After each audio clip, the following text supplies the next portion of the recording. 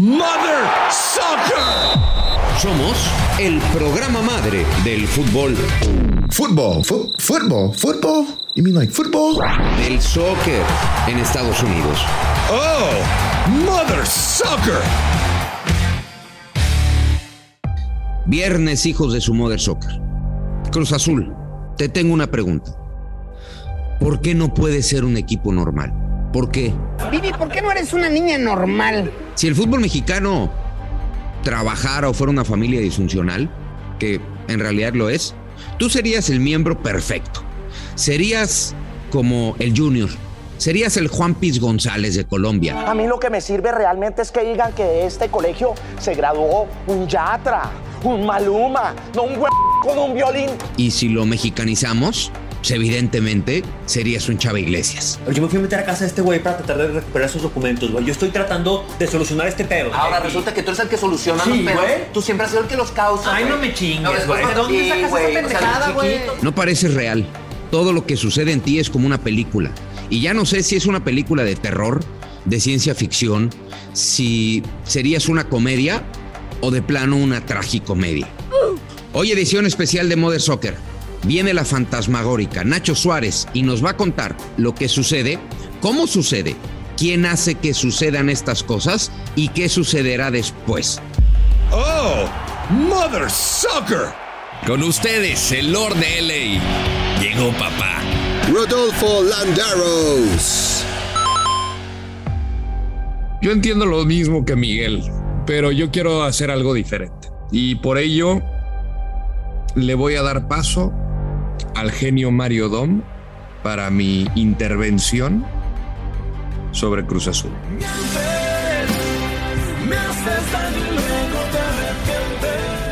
Y así es como le haces daño a tu afición. La fantasmagórica. Nacho Suárez. Miguelito, señor Landeros, qué gusto que se acuerden de este servidor, aunque sea viernes de ser. Y para tocar este tema de Cruz Azul, mi querido Miguel, pues si aplica bien la de Raúl Arias, pues si estábamos chupando tranquilos. Y sí, estábamos chupando tranquilos en Cruz Azul.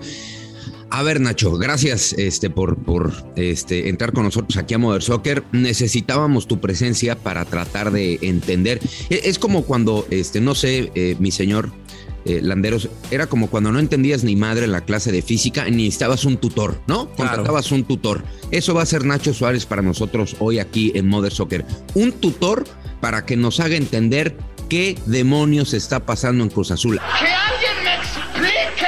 Habían encontrado estabilidad, título, dejaron ir piezas importantes. Yo creo que por primera vez hace 20 años este equipo hizo parecer que una pretemporada era normal. Dejaron ir piezas importantes, pero añadieron piezas, no voy a decir más importantes, pero que por lo menos nos hace imaginar que van a lograr suplir las ausencias. Entonces, ¿qué pasó, Nacho? ¿Por qué este cambio repentino? ¿Es político? ¿Es deportivo? Venos deshojando esta margarita, ¿no? No, pues mira, para la gente que le gustan los deportes tendría que ponerle mucho ahorita porque no vamos a hablar de deportes. ¿Ah, no?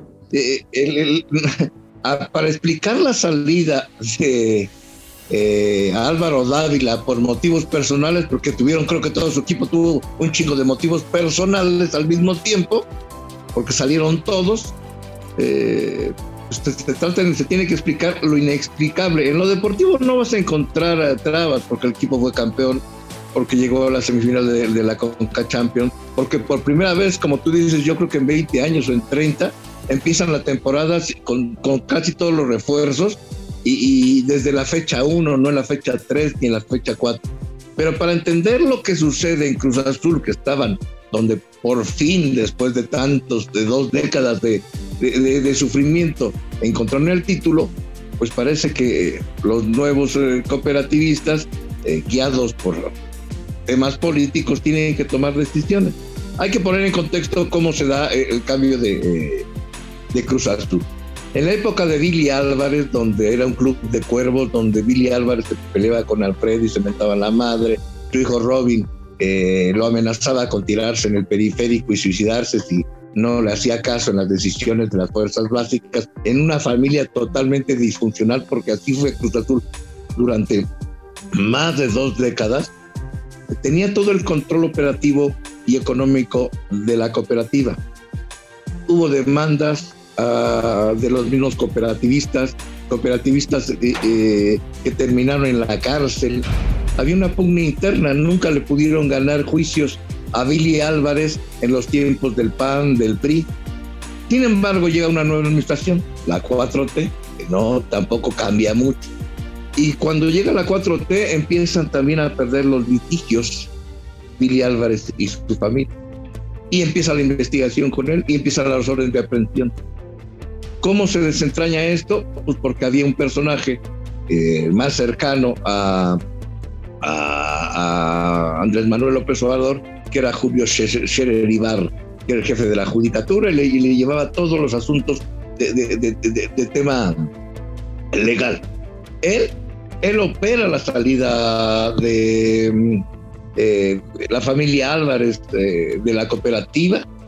Él, con un grupo de abogados, apoya a Velázquez y a Marín para que retomen, se haga una nueva asamblea y retomen el poder y se gestan lo que ya sabemos de la historia de Billy Álvarez y sale.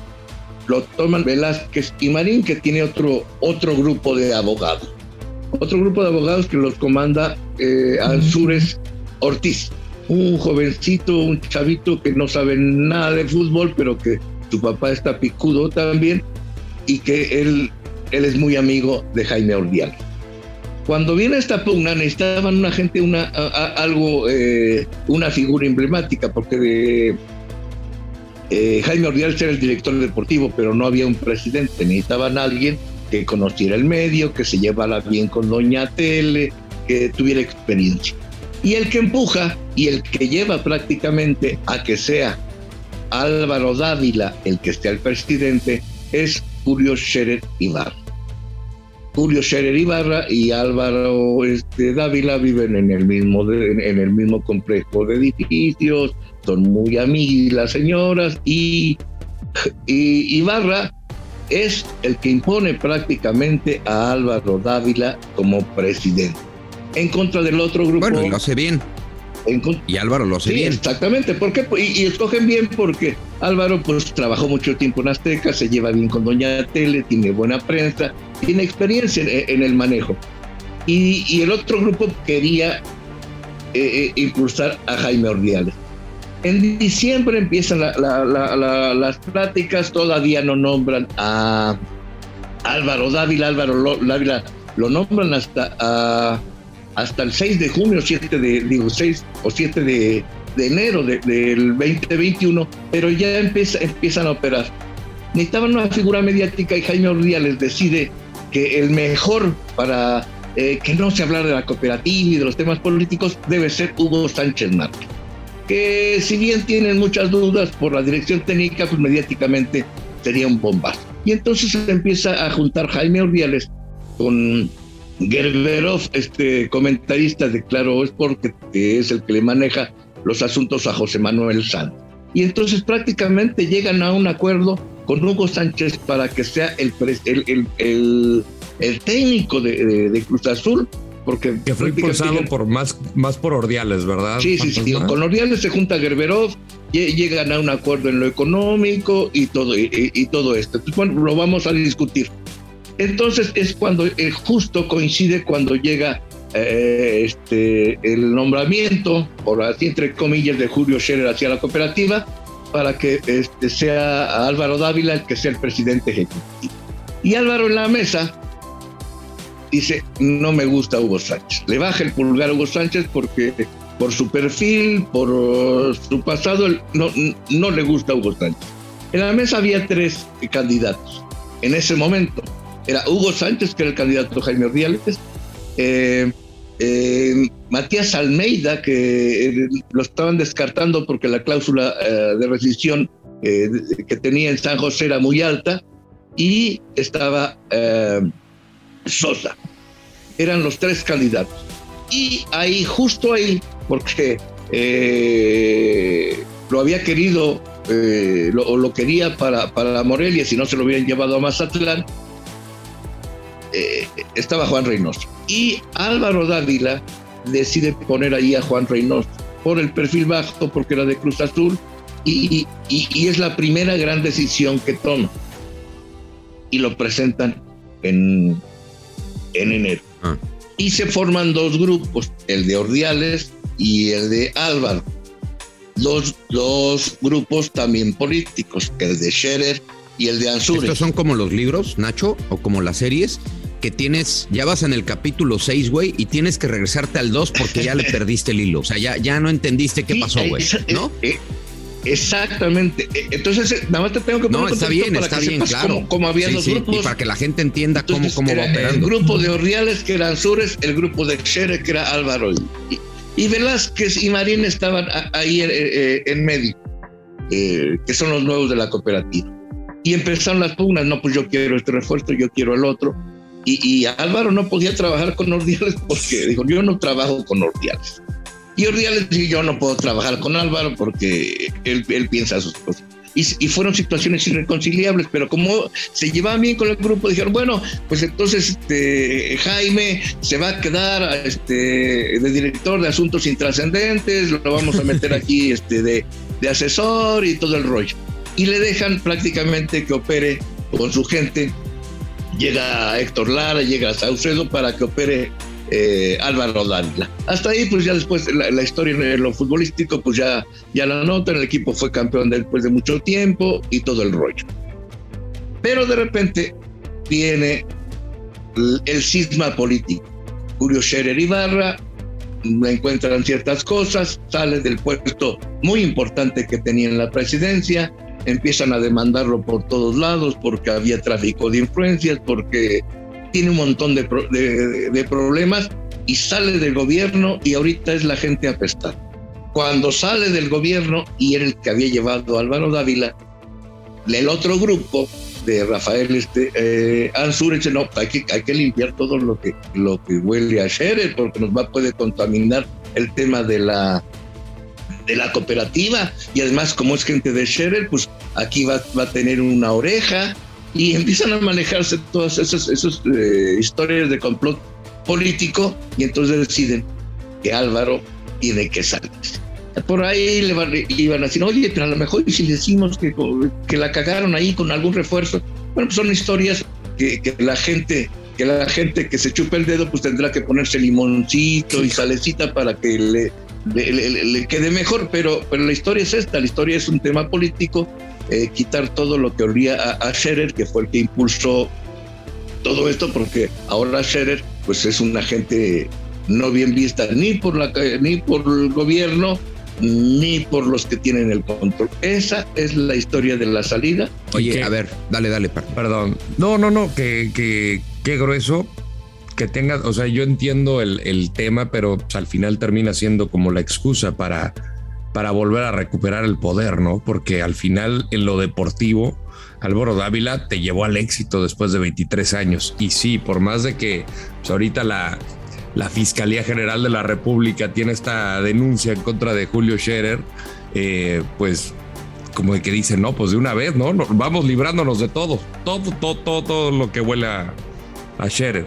Sí, son como en la política, digo yo porque soy de un pinche pueblito, pero cuando hay nuevo gobernador y las pinches paredes estaban azules, pues las pintan de naranja, o sea, circulando. Son de esas cosas y esas cosas inexplicables, de gastos inexplicables, y al final de cuentas pues la gente se queda en Cruz Azul. ¿Y ahora qué va a pasar? Dime una cosa, Nacho, a ver, yo me perdí, a ver si haces que reencuentre el camino. Entiendo que ya no quieren saber nada ni oler nada que tenga que ver con Julio Scherer, que tú nos describes. Sí. ¿Víctor Velázquez está ahí por él? O lo que te pregunto es, ¿vamos a tener ahora una nueva directiva? No, Víctor Velázquez y Marín ya son viejos cooperativistas. Ellos incluso fueron perseguidos por Billy Álvarez. Víctor Velázquez tuvo incluso una tema de acoso sexual, pero eran los disidentes que querían y que impugnaron la elección de Billy Álvarez, y en ese momento pues los apoyó Scherer Ibarra y los apoyó la gente de Azul. Políticamente ya los pusieron ahí y ya les entregaron entre ambos el operador político de gobierno y el operador de sus abogados, los pusieron ya en lugar de Billy y ahí los dejaron. Okay. ¿Qué va a pasar? Seguramente va a haber más líos. La cooperativa va a tener líos políticos. Pero lo que voy es, ¿se viene en Cruz Azul un nuevo cambio de presidente? O sea, ¿se viene otro movimiento político, pero ya en la cúpula de Cruz Azul o no? Sí, el grupo que todavía se quedó en el poder, porque todavía hay mucha gente de Billy, de Alfredo, de esta gente, está pugnando por impugnar que la dirigencia de la cooperativa de Velázquez y Marín vendrá en golpeteos otra vez en juzgados, ya sin la protección, sin manto protector de Julio Scherer, como ellos manejaban, y habrá golpeteo. Qué pena, pero lo que está en disputa es la cooperativa, claro, la cooperativa más grande de América. La cooperativa más grande de América. Acaban de recuperar Tula, que estaba prácticamente secuestrada por otros cooperativistas. Pero estamos hablando de temas que no tienen nada que ver con Cruz Azul, que tendrían que disociarse y manejarse totalmente diferente, pero no. Y son tan malos que si viste ayer el comunicado donde Velázquez hace una actuación como del tipo de los Almada, qué mal actor de la Rosa de Guadalupe, terrible. Sí, no, pero que terrible, o sea, terrible, porque pues cambiaron la dirigencia, pero siguen mintiendo, no aprenden a decir la verdad. Qué poca Mother Soccer. Oye, hay gente que me dice que puede gestionarse un regreso de Billy Álvarez. ¿Esto es posible o no es posible? ¿Sigue prófugo, no, Billy Álvarez? ¿O ya no? No, el tema de Billy Álvarez ya no va a regresar por edad, por la ficha roja, okay, por la carpeta de investigación tan elevada. Hay un otro abogado de apellido Junquera que se va a que está señalado por un desvío de recursos de la cooperativa. Es el abogado, 3,000 millones de pesos, y se va a someter al criterio de oportunidad. Y que era la mano derecha de Billy, pues para salvarse y evitar la cárcel, pues va a clavar a Billy. Se sometió a esto y pues le van a sacar todos los trapitos. El regreso de Billy yo no lo veo cercano. Yo creo que Billy va a terminar sus días ahí exiliado, en donde está. Quien dice que está en las Bahamas, dicen que no saben dónde está. Yo creo que sí, todos saben en dónde está, nada más no lo quieren encontrar, y yo creo que va a quedar ahí, pero el golpeteo hacia el interior de la cooperativa va a seguir. Bueno, pues para entenderle o tratar de entender cómo operan las cosas en este equipo de Cruz Azul, Nachito, hay que estar muy pendientes de la fantasmagórica. Me imagino que va a seguir tocando esta clase de temas, ¿no? Sí, voy a contar precisamente esta historia de telenovela y de intriga política, donde todos estaban chupando tranquilos y de repente se armó otra vez el desmadre en Cruz Azul. Tal cual. Cuando la fiesta y la quinceañera estaban en el pleno bal. Si ya saben cómo me pongo, ¿para qué me invitan? Sí, bueno, cuando más tranquilos estábamos chupando, ¿no? Sí. Como decías de Raúl Arias. Y es que de verdad, pobre la gente de Cruz Azul, porque es un cisma. Yo creo que se va a quedar Jaime Ordiales, y Jaime no le va a cambiar muchas cosas. Ahí tuvieron una pugna que comento un ratito en Mother Soccer, porque una de las grandes pugnas que hubo entre Álvaro Dávila y Jaime Ordiales fue que el que lleva a Reynoso es Álvaro Dávila, y lo contrata y lo contrata a Álvaro de manera directa porque no tenía representante, y eso también a mí me lo dice en una entrevista Juan Reynoso. Dice: yo no quiero ser mi representante fantasma, me fue bien con el pueblo y no encuentro, a manera de broma. Y resulta que cuando es campeón, llega y dice: ¿sabes qué? Te voy a mandar a mi representante. Y el representante nada menos era que Mario Lapula Ordiales, y le dice: oye, no puede ser, pues es el hermano de Jaime, eso es un conflicto de intereses. y Mario también representa a Vaca y representa a otros jugadores que eran propiedad, Hijo. aunque de manera clandestina del señor de Miami, de Carlitos Hurtado. Entonces hay un conflicto ahí que espero no brinque y que las cosas en el fútbol queden en paz. Jaime es un agente de fútbol, un agente capaz, que dejen las grillas, los conflictos de intereses y que camine por el bien de Cruz Azul. Perfecto, Nachito. Muchísimas gracias por hacernos entender un poquito lo que está pasando en Cruz Azul. Te mandamos un abrazo y muy pendientes de la fantasmagórica. Abrazo para Nacho. Un abrazo. Viernes de Negocio Redondo aquí en Mother Soccer. Negocio Redondo. Iván, el Mr. Pérez. Iván Pérez, ¿cómo estás? ¿Qué dices? Hola, ¿cómo estás, Miguel, Rodolfo? Muy bien, pues bueno, hoy les quiero presentar un caso que me parece relevante y que en esta semana se ha hablado bastante, que es JJ Macías, que vuelve a Chivas.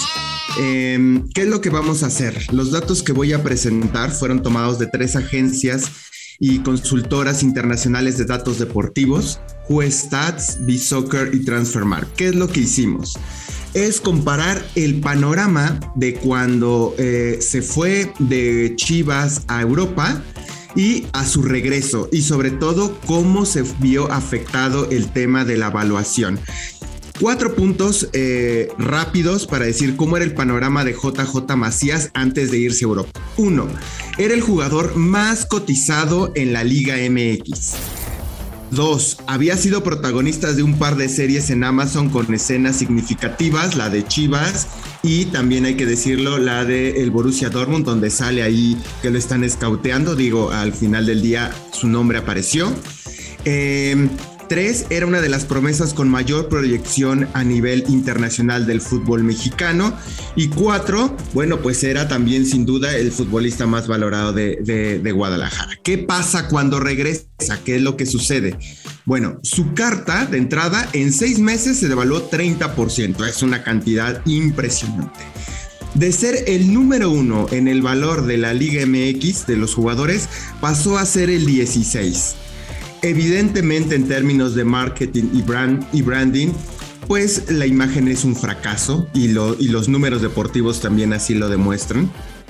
Y 4, que no es poca cosa, y creo que ahí tú, Miguel y Rodolfo, lo entienden bastante bien, la conexión que puede tener un jugador a través de sus redes sociales, si lo hace bien, es muy importante, y abandonó sus redes sociales. Me parece que las vuelve a retomar, pero en su momento las abandonó. Entonces pierdes valor de mercado, pierdes posiciones en puesto de cotización, llegas con una imagen de fracaso y abandonaste tus redes sociales, que de alguna manera es la conexión. Ese es como el panorama de cómo vuelve Macías. Ahora, un último punto.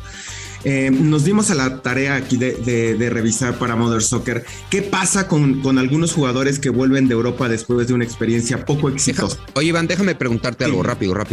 O sea, ¿con qué valor se fue y con qué valor regresa? Se va con 10 millones de euros. Ok. Y regresa con 7. 7 millones, ok. Así es, en 6 meses. En 6 meses, la verdad es que en términos de acciones para un futbolista perder... Se devaluó bastante. Bastante, ¿no? En muy poco tiempo. Y como les decía, a ver, esto de la devaluación, como ha sido en otros casos, los futbolistas que vienen de Europa después de una experiencia poco exitosa, ¿vuelven a recuperar su valor? La respuesta, según los datos, es no. Es prácticamente imposible. Y aquí analizamos 5 jugadores: Pablo Barrera, Efraín Juárez, Omar Bravo, El Kikín, Borghetti y Osvaldo Alanís. Todos se van con un valor más alto y regresan devaluados, y bueno, también despuntar su carrera ahí pues fue mucho más complicado, ¿no? El caso de, por ejemplo, de Omar Bravo, que se fue con 4 millones de euros su cotización y regresa en 1.5. Efraín Juárez se fue con 3 y regresa con 1. Pablo Barrera 3.5 y regresa con 2. Es decir, obviamente es muy joven JJ Macías. Me parece que, bueno, estando ahí en primera división, y lo que ha demostrado es un chico que tiene calidad para jugar al fútbol, Pero bueno, también es evidente lo que pasó con Getafe y que no jugó, y además la lesión y lo que tú quieras, pero nunca fue un referente.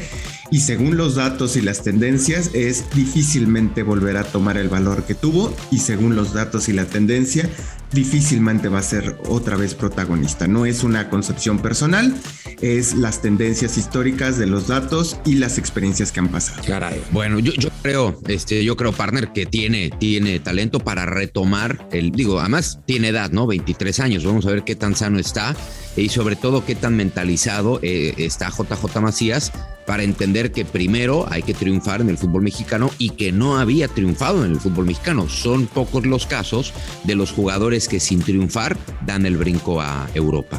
Sí, totalmente. Mira, yo veo en JJ Macías, sin conocerlo profundamente desde afuera, lo veo como un tipo mentalmente fuerte, que eso es lo que necesitas, porque sí, es un fracaso, pero no hay que tenerle miedo a la palabra fracaso, que parece que está muy satanizada en el fútbol y especialmente en México. Es simplemente no cumplir el objetivo. No lo hizo, pero es muy joven y tiene todo para recuperarse. Yo lo que no sé es qué tanto le puedan perseguir las palabras cuando al momento que sale de Chivas y pasa para León, hablaba sobre el vestidor tenso, ¿no? De la presión que se maneja en Chivas, y dice, a mí no me pesa ninguna playera, pero que sí hay muchas envidias cuando empieza a uno a sobresalir, y que en León vio la otra cara de la moneda. Entonces no sé si eso le pueda perseguir, ojalá que lo arropen los compañeros, pero sí, yo creo que tendría que ser una lección de nunca muerdas la mano que te dio de comer, porque al final puedes acabar regresando. Y pues mira, como él lo dijo en su regreso, humildemente me voy a ganar un lugar en el 11.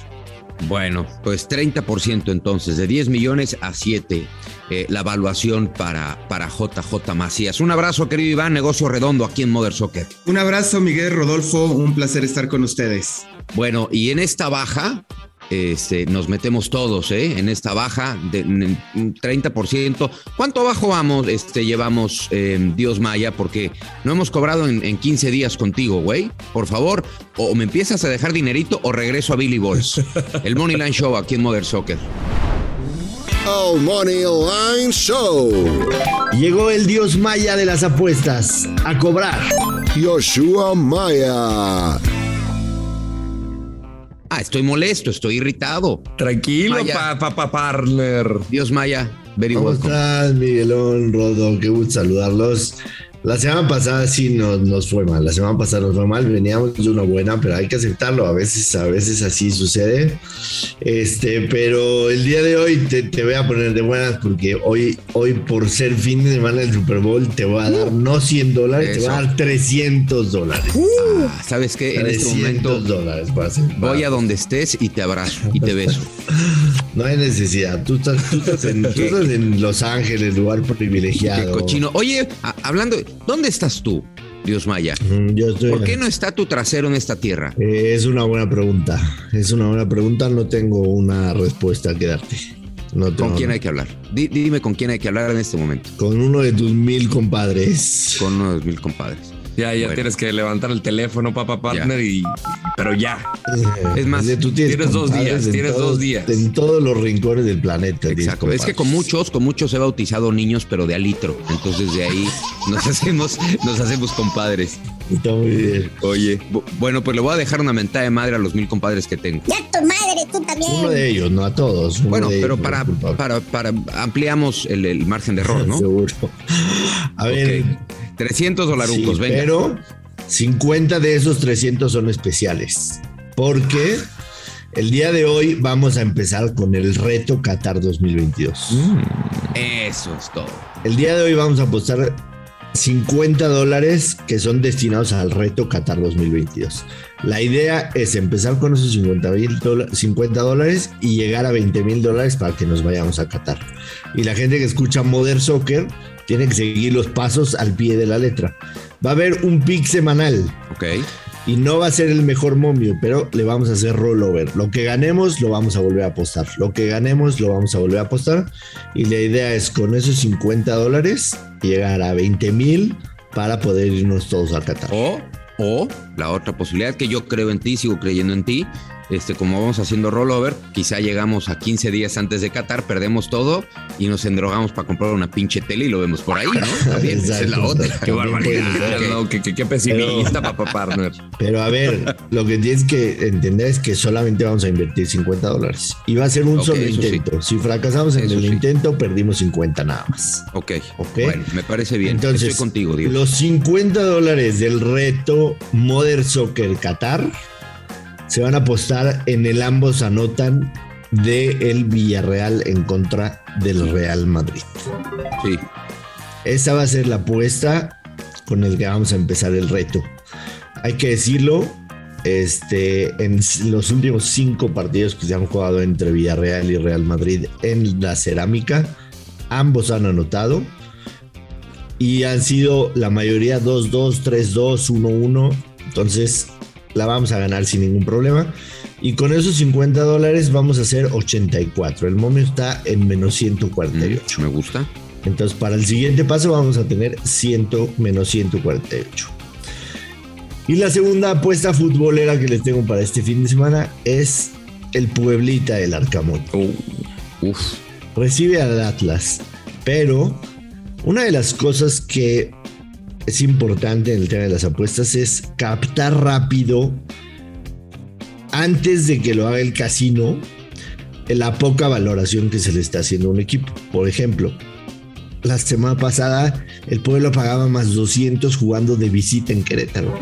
Entonces, el casino, y sobre todo en el fútbol mexicano, todavía no hace un ajuste sobre el Puebla. O sea, no le cree todavía, pero nosotros ya le creemos, ya somos larcamoristas, claro, ¿no? Es correcto. Entonces, ya estoy en ese barco yo también. Nosotros ya le creemos, entonces vamos a aprovechar que siguen dándonos muy buenos momios, paga más 200 y con otros $50 vamos a apostar y vamos a ganar 150. ¿Este es Puebla a ganar? ¿La apuesta? Puebla a ganar. Puebla a ganar. Ok. Esas son las únicas 2 apuestas futboleras del podcast del día de hoy. Ok. Y me voy a tomar la libertad de darles 4 apuestas para el Super Bowl. Si te interrumpe el productor y te dice que no, tienes todo el derecho de mandarlo al demonio. Día libre. Yo les quiero confesar que yo voy a jugar con los Bengals más 4 y voy a jugar el under de 48.5, pero ahí no los voy a tratar de convencer ni a ustedes ni a la gente que nos están escuchando, porque cada quien ya tiene elegido que va a jugar y no los voy a convencer, ¿no? Está claro. Entonces les voy a dar 4 apuestas adicionales. Les quiero decir que en el tema de las apuestas en el Super Bowl, el 50% de lo que recaudan los casinos son las proposiciones de todo tipo que hay. Incluso hay una proposición a ver si Snoop Dogg se va a fumar un porro a la mitad del halftime show. Exactamente. Que es muy probable. Entonces, el 50% de lo que se mete de dinero en los casinos es en proposiciones y el otro 50% es en el juego como tal. Y les voy a dar mis 4 mejores apuestas para el Super Bowl. Las 4 mejores, a todas les vamos a apostar $50 y con eso hacemos nuestro 300. La primera es over de 8.5 recepciones de Cooper Kupp. Quiere decir que tiene 9 o más recepciones. Pueden ser de 1 yarda, no importa, pero recepciones. Ok. La segunda es Joe Burrow over de 12.5 yardas por tierra. Evidentemente Donald, Floyd y por supuesto Von Miller lo van a estar persiguiendo. Son solamente 12.5 yardas, son 2 escapaditas. Sí, es lo que te voy a decir. Como está acostumbrado, ¿no?, a la presión, no veo nada mal esa apuesta. Suelta rápido el balón, o sea, es muy efectivo soltando rápido el balón, pero también corre, entonces esa me gusta. Sale de la bolsa, se mueve, ve espacio, corre. La tercera es el primer equipo que va a anotar son los Rams, $50, puede ser field goal, puede ser touchdown, puede ser lo que sea. $50 paga menos 130. Y ahí les va la que más me gusta de todas, la que yo me voy a ir de boca, aunque aquí no nos vamos a apostar 50. A ver. Y es ¿qué equipo anotará el gol de campo más largo? Y son los Cincinnati Bengals. Sí. Lo vimos con Evan McPherson en el partido en contra de los Raiders, de los Titans. Le tienen toda la fe a este novato. Entonces el equipo que va a anotar el field goal más largo van a ser los Cincinnati Bengals. $50, paga más 106, o sea, regresamos 103. Yo creo que esta semana limpiamos el tablero. Vamos a ganar todas las apuestas. Así que el próximo viernes vas a estar de buenas y el próximo viernes vamos a ir con el segundo paso del reto Mother Soccer Qatar 2022. Oye, ya más o menos hiciste cuentas, si le pegamos todas, ¿con cuánto nos vamos a poder emborrachar el lunes? Si pegamos todas en cuestión de ganancia, básicamente vamos a tener unos $500 de ganancia. ¿Con estas 4 de $50 cada uno? Correcto. Bien. No se diga más, ¿no? Oye, ya vamos ubicando la botella, querido Papa Partner, ubicamos el rincón. Sí. Vamos por un nuevo compadre, pues, ¿no? Un nuevo compadrito para ser bautizado. Exacto. Oye, tengan fe. El lunes, Joshua, a ver si con el gurucillo nos platican cuáles fueron las 5 apuestas, las proposiciones, ¿va? ¿Se llaman? Sí. ¿Cuáles fueron las 5 proposiciones más extrañas de este Super Bowl? ¿Te parece? Me parece perfecto. Además del recuento, ya no voy a decir de daños. Sino de años de riqueza, de años de riqueza que nos vienen. Exactamente, así que ya lo saben y les pido que de favor ustedes también ahorita terminando el capítulo del episodio pongan esos $50 a ambos anotan Villarreal Real Madrid. Vamos a lograr convertir estos 50 en 20,000 para irnos todos acá. Hecho, y además yo los invito a que escuchen todos los días el Money Line Show precisamente en Footbox. Un abrazo, querido Yoshua Maya, se te extraña por esta tierra. Los mando un abrazo, que la pasen muy bien y que disfruten el Super Domingo todos, que sea un gran fin de semana. Bueno, el Money Line Show aquí en Mother Soccer, vamos a cerrar con Toma lo tuyo. Chico, toma lo tuyo. Toma lo tuyo, Cruz Azul. Es más, el toma lo tuyo no va para Cruz Azul, no te lo mereces. El toma lo tuyo va para ti, aficionado celeste de toda la vida. No el que se subió al carrito de la victoria hace un año, no. Va para ti, aficionado de 30, de 20, de 10, de 15 años. Para ti, ven a mi pecho. Yo te entiendo. Toma lo tuyo.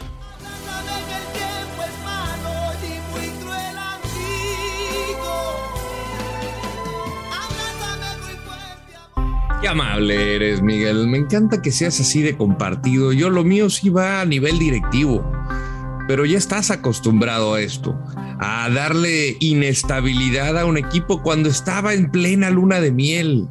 Lo decía el fantasma, sí, estaba en el vals, ya disfrutando y de repente, toma de la nada, llegas a interrumpir a un momento de gloria, un momento de paz, porque no solamente fue el campeonato en 2021, te reforzaste bien, y te reforzaste bien, tal es el caso que estás segundo detrás del Puebla compartido con puntos. Y ahora viene de nuevo la inestabilidad, viene lo tenso, y esto es tu responsabilidad.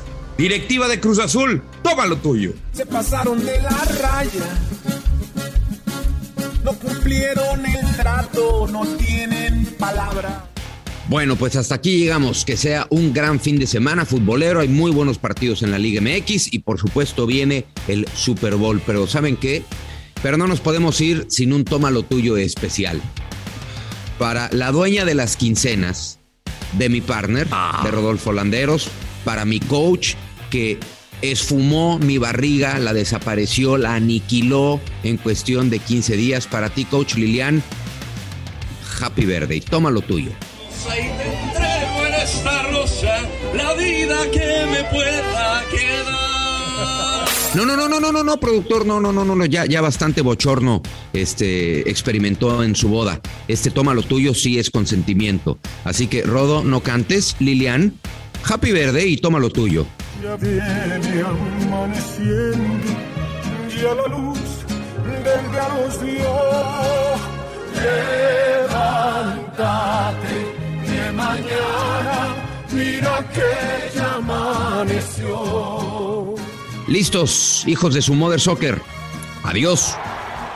Esto fue Mother Soccer, el podcast madre del fútbol en los Estados Unidos y Latinoamérica, exclusivo de Footbox.